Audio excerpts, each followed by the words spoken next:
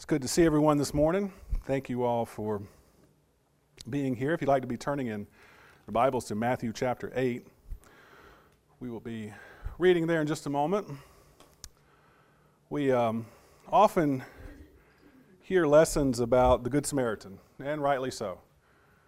We can see so much teaching in that lesson and hear in our Lord's teaching there what it takes to be truly a neighbor and to have compassion on each other, and good lessons there. This morning I want to talk about the good centurions. Maybe a lesson that you haven't heard before, or perhaps not in this context, but in the New Testament we read of several centurions that are talked about, and quite honestly they're talked about very favorably. So this morning I want us to look at those men. We're going to look at the ones that are spoken of in somewhat detail. There's some other instances where centurions are mentioned in passing. And there's some overlap in the gospel accounts. But we're going to look at some examples here of centurions that are spoken of in the New Testament. And we're going to see some very good qualities about these men. And then we're going to make some application, as we always do. So there's some good centurions that are mentioned in the New Testament. I want to first talk about what exactly a centurion is. You probably at least have an inkling of an idea, probably no, but a centurion was a professional officer in the Roman army. He would have commanded some 100 men or so, approximately. And thus, that's where the name centurion comes from. You can see the word century in there. So when you hear centurion, you can hear that word century, which means 100. So a centurion was an officer in charge of roughly 100 men. Now, there are also some senior centurions that could have been in charge of more men. They could have more men in their command, and that would be spoken of as them leading or commanding over a cohort. And that word's going to be important as we go along, but just remember it for now. So not only could you be a centurion, but you could be a senior level centurion. We have ranks in the Army and in the Marine Corps. I'm sure Russ could enlighten us a little bit more about that. But as you go up, you're in charge of more and more men. So this is what a centurion was. He was an officer and he was in charge of men. One thing about centurion I found interesting as researching this is an engraving of a famous Roman centurion. I forgot his name. It's not important. But a symbol of authority that they carried there was this vine staff. It was a staff that was made to look like interwoven vines. And with that staff, they can discipline people. They can beat people. That's what we should really understand. Even some Roman citizens that were protected from these Porcian laws, Roman citizens were exempt from being publicly beaten without proper due process, without being held accountable, without going through some kind of a procedural process, a lawful process. So Roman citizens weren't subject to that. And that's going to be important in our study a little bit later as well. But centurions did have some authority above even that sometimes they might exercise that authority and use that staff not only as a symbol of their authority, but to use it as an implement for discipline. So with that in mind, let's talk about some centurions that we find in the New Testament. And I want to approach this from the idea of looking at the characteristics that they display. And the first one we can look at is the idea of being faithful. So if you're there in Matthew chapter 8, Brad read this for us. We're not going to read the whole text again, but I think you remember, and certainly from Brad's reading reminded you about a centurion coming to the Lord, and he had a sick servant, and he wanted Jesus to heal him. And it says there, as Brad read, the centurion's said, come, or he wanted Jesus to heal his servant, and Jesus said, okay, I will come to your house and I will heal him. And the centurion said, no, you don't have to do that. You can just speak and it will be done. And he says there in verse 9, for I too am a man under authority, with soldiers under me. And I say to this one, go, and he goes, and to another, come, and he comes, and to my slave, do this, and he does it. So the centurion says, look, I know that all you have to do is speak it, and it will be so. There's no need for you to come to my house. And notice what Jesus says about this man. In verse 10, truly I say to you, I have not found such great faith with anyone in Israel. Now, isn't that saying something about this man? Because, see, what he recognized, this centurion recognizes, he recognized the power and the authority that Jesus had. He recognized he didn't have to come to his house and do anything laying on of hands, and Jesus could have done that. And we have many examples in which Jesus touches blind man's eyes and he's healed, or he makes a salve and he puts it on their eyes and they're healed. He does it in various ways. But what's important in understanding all that is Jesus has the power to do it. No matter what way he decides he's going to, he has the power to do it. And so verse 11, he says, and I say to you that many shall come from the east and the west and recline at the table with Abraham and Isaac and Jacob in the kingdom of heaven. See, in recognizing the faith in this man, and not to mention in Luke's accounting of this, we know a little bit more about this centurion, that he actually helped build the synagogue there in Capernaum. So he was highly regarded amongst the Jews there in Capernaum. He was a man of character, it seems. And the Jewish people there liked him, had great respect for him, and him assisting in building the synagogue. But back to verse 11, he says that many shall come from the east and west and recline at the table with Abraham, Isaac, and Jacob. What does that mean? It means he recognized the faith in this man. And he recognized that it's not just the children of Abraham that are going to come under the law of Christ, but the law of Christ is going to be available to all men. And this is indicative in what's being said here. Not such faith in all of Israel. You see, the Jews relied heavily upon their lineage in improving who they were, improving what their faith in God was. Well, I am from this tribe and from this lineage, and that makes me faithful to God. New Testament teaching tells us that those that are faithful to God and do His will that are to be called God's children. And this is something he recognized in this man.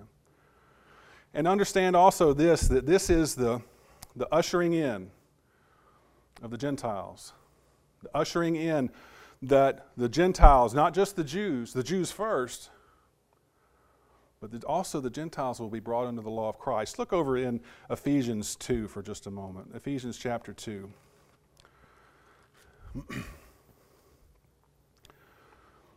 Paul speaks about this here in Ephesians chapter 2, beginning of verse 11. He says, therefore remember that formerly you, the Gentiles in the flesh, who were called uncircumcision by those, the so-called circumcision, which is performed in the flesh by human hands, remember that you were at one time separate from Christ, excluded from the commonwealth of Israel, and strangers to the covenants of the promise, having no hope and without God in the world. See, that describes the Gentiles before the law of Christ, before the time when Jesus would come in and make salvation available to all men.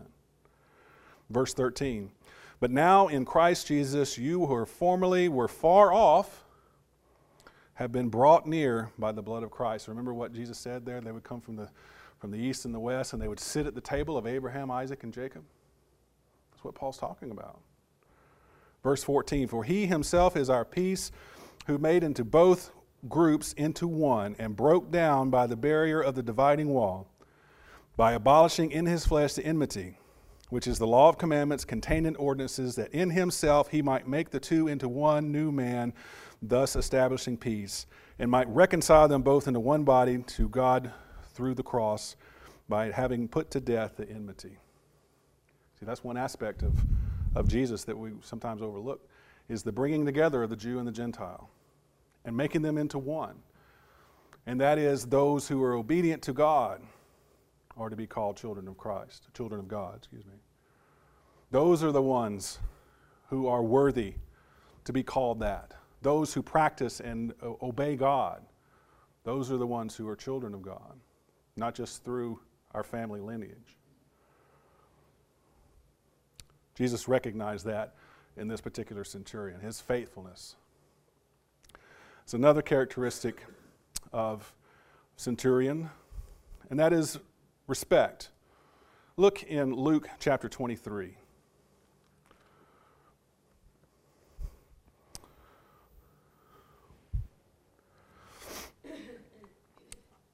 Again, we have other gospel recordings of this centurion, but we want to look here at Luke. You probably remember this one if you don't remember any of the others. This is the one that was present there when our Lord was crucified. In Luke chapter 23, in verse 44 beginning, it says, "And now when the 6th hour, it was about the 6th hour, and darkness fell over the whole land until the 9th hour. The sun being obscured, and the veil of the temple was torn in two. And Jesus, crying out with a loud voice, said, Father, into thy hands I commit my spirit. And having said this, he breathed his last." So this is the very end of our Lord's life, when he has given up his spirit there on the cross. Verse 47, "Now when the centurion saw what had happened, he began praising God, saying, Certainly this man was innocent." Now, picture, and I know it's difficult, the scene here of our Lord being put to death at the hands of men. Having been scourged, having been beaten so badly, the marks on his back opened up his skin, the crown of thorns on his head, the nails driven through his hands and his feet, and hung there for public humiliation to slowly die. Luke records this, and he says that Jesus says, Father, into thy hands I commit thy spirit. And what the centurion says here in verse 47, he saw what happened. He began praising God. Now, why did he do that? He recognized something that was taking place here. He was respectful of what was taking place. And he said, certainly this man was innocent. Matthew and Mark's accounting add that the centurion said that this man was the Son of God. That's powerful. It's powerful that this man recognized in all the events that were taking place and this man hanging on a cross, he recognized that he was the Son of God. And he had respect for that. He says he began praising God, and he says this man was innocent. He recognized that the charges brought against our Lord were false, and they were just a means to be able to put him to death.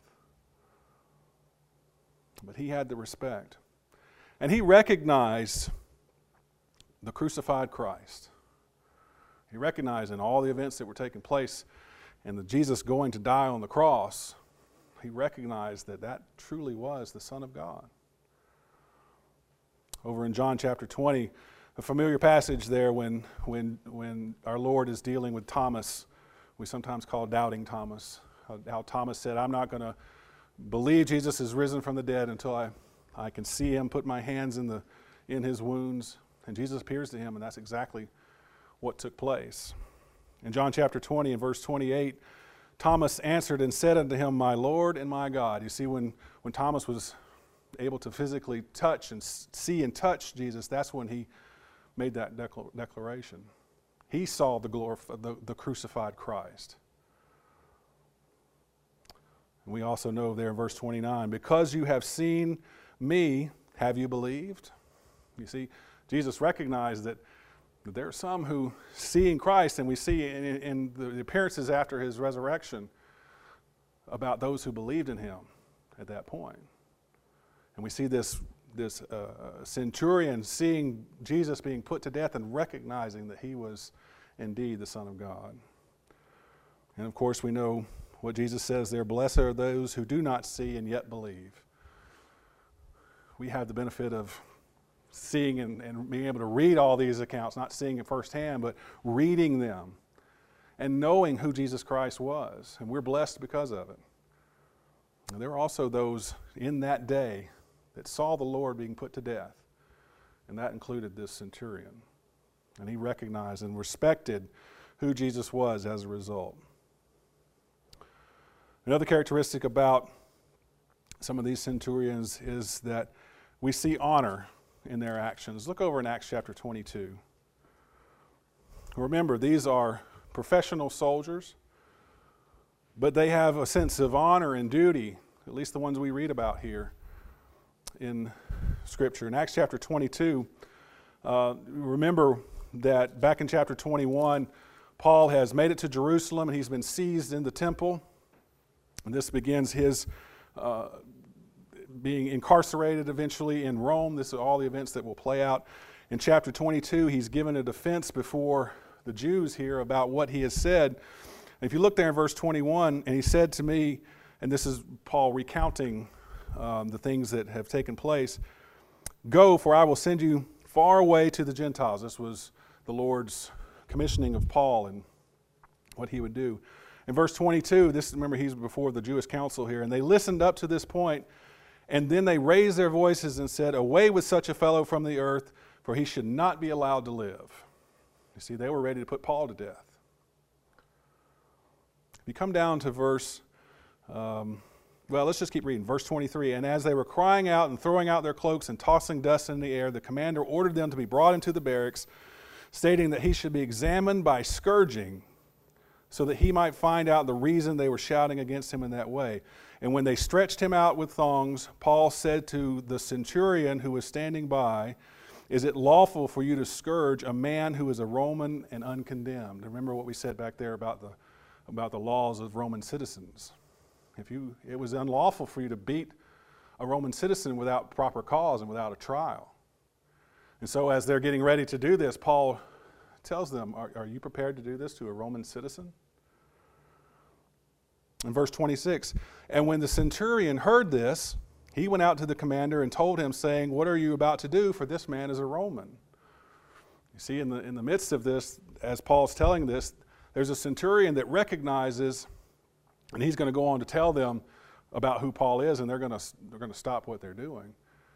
But in this centurion, we see a sense of honor, that he indeed recognized that at the very least we got to abide by the law. And Paul's a Roman citizen. We can't beat him without proper cause. So in this little example here, we see an example of honor. Look over a couple of chapters in chapter 27. Again, this is Paul is making his way to Rome to be incarcerated there. Chapter 27 talks about the voyage that's going to take him there, and there's detail in here about a shipwreck. In verse 11, it's made mention of a centurion that's persuaded by the captain of the boat that they should continue on their journey, even though it's getting late in the season, and the winds and the weather's going to be bad. They should probably harbor here until the weather's passed. But the centurion listens to the pilot and the captain of the ship, and they go ahead and make their way anyway, and they wound up indeed being shipwrecked. And Paul tells them that they're going to lose the cargo and everything else, but everybody else is going to survive. So they indeed run aground. The ship is being torn apart. If you come to verse 43 of chapter 27, back up to 42, "And the soldiers' plan was to kill the prisoners, that none of them should swim and escape." See, they had some prisoners here. They were entrusted to this centurion. And so as they're running aground, the soldiers want to put them to death so that they're not held accountable for them. And the centurion steps in here and does the honorable thing. Verse 43. He says, "But the centurion, wanting to bring Paul safely through, kept them from their intention and commanded that those who could swim should jump overboard." So the centurion here steps in and does the honorable thing. These were men of honor and duty. And while we see them, first of all, this centurion should have never been agreeable to take this journey. When the time came, he stepped in and did the right thing. One other quality about centurions that we want to look at this morning is their devotion, how they're spoken of as being devout. Look in Acts chapter 10. back a few chapters in Acts chapter 10. Besides the centurion that was there at our Lord's death, this centurion is probably the most famous. One or two, those are probably in the top two here. But this is a centurion named Cornelius. You probably remember him. He's prominent here in the book of Acts, in chapter 10. Very pivotal moment that takes place here in chapter 10. But look what's said here of Cornelius here in chapter 10, verse 1 and 2. Now there was a certain man at Caesarea named Cornelius, a centurion of what was called the Italian cohort.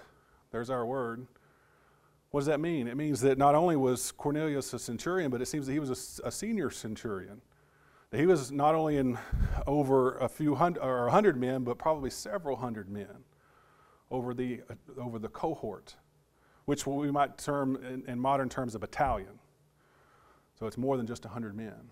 So this was a senior officer in the Roman army. And look what it says there in verse 2. A devout man and one who feared God with all his household, and gave many alms to the Jewish people, and prayed to God continually. That was a devout man, wasn't it? Spoken of very highly here. Over in verse 22, it says there, and they said, Cornelius, a centurion, a righteous and God-fearing man. This is describing Cornelius. A righteous and God-fearing man, well spoken of by the entire nation of the Jews, was divinely directed by holy angels to send for you to come to his house and hear a message by you. Remember the events here that Peter's going to go to Cornelius' house, and he's going to wind up telling them about Jesus Christ.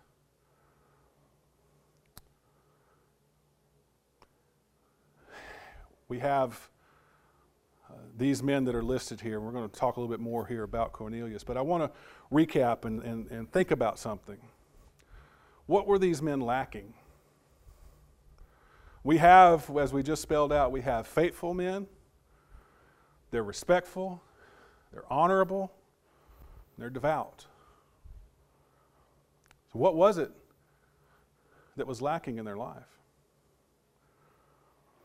Back with Cornelius, God even heard Cornelius' prayers.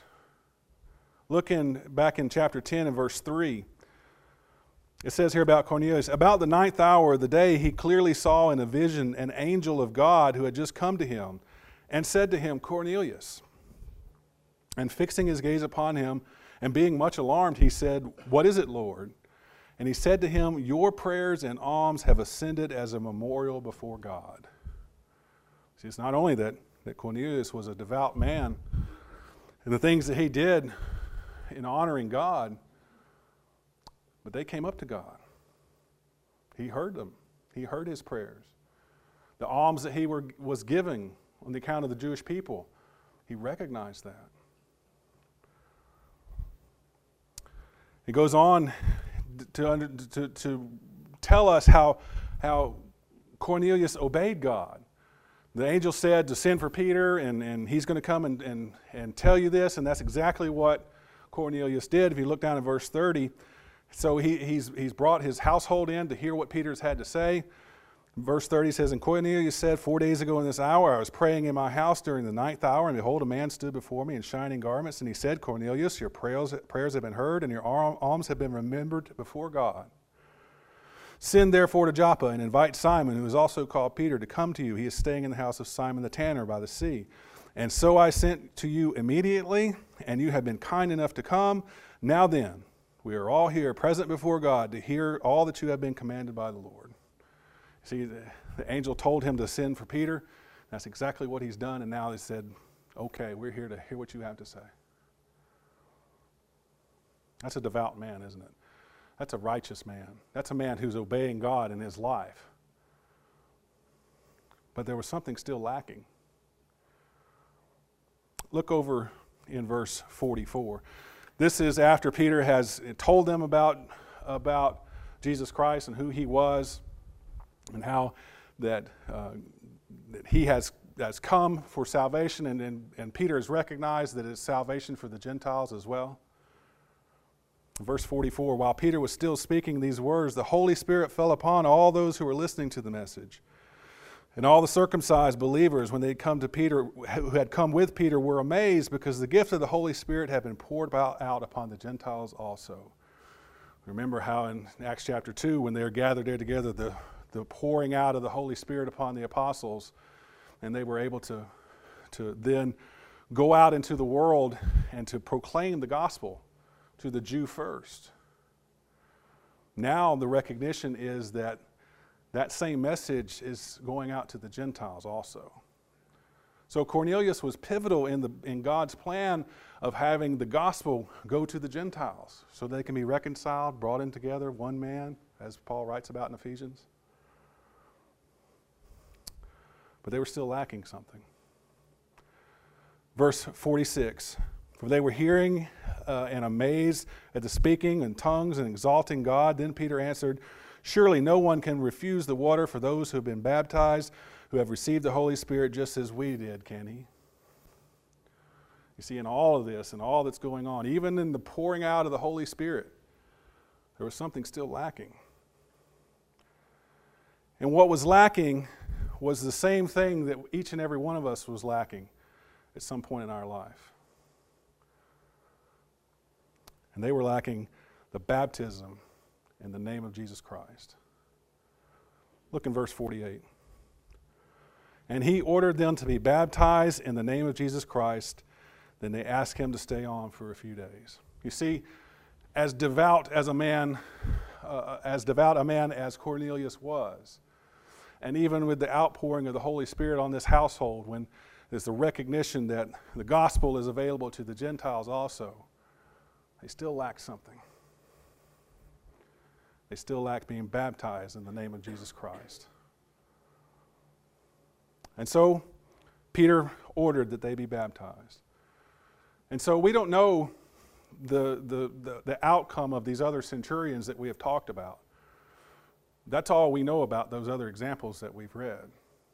We see the respect and the honor and the sense of duty and the faithfulness and the devotion that they all displayed.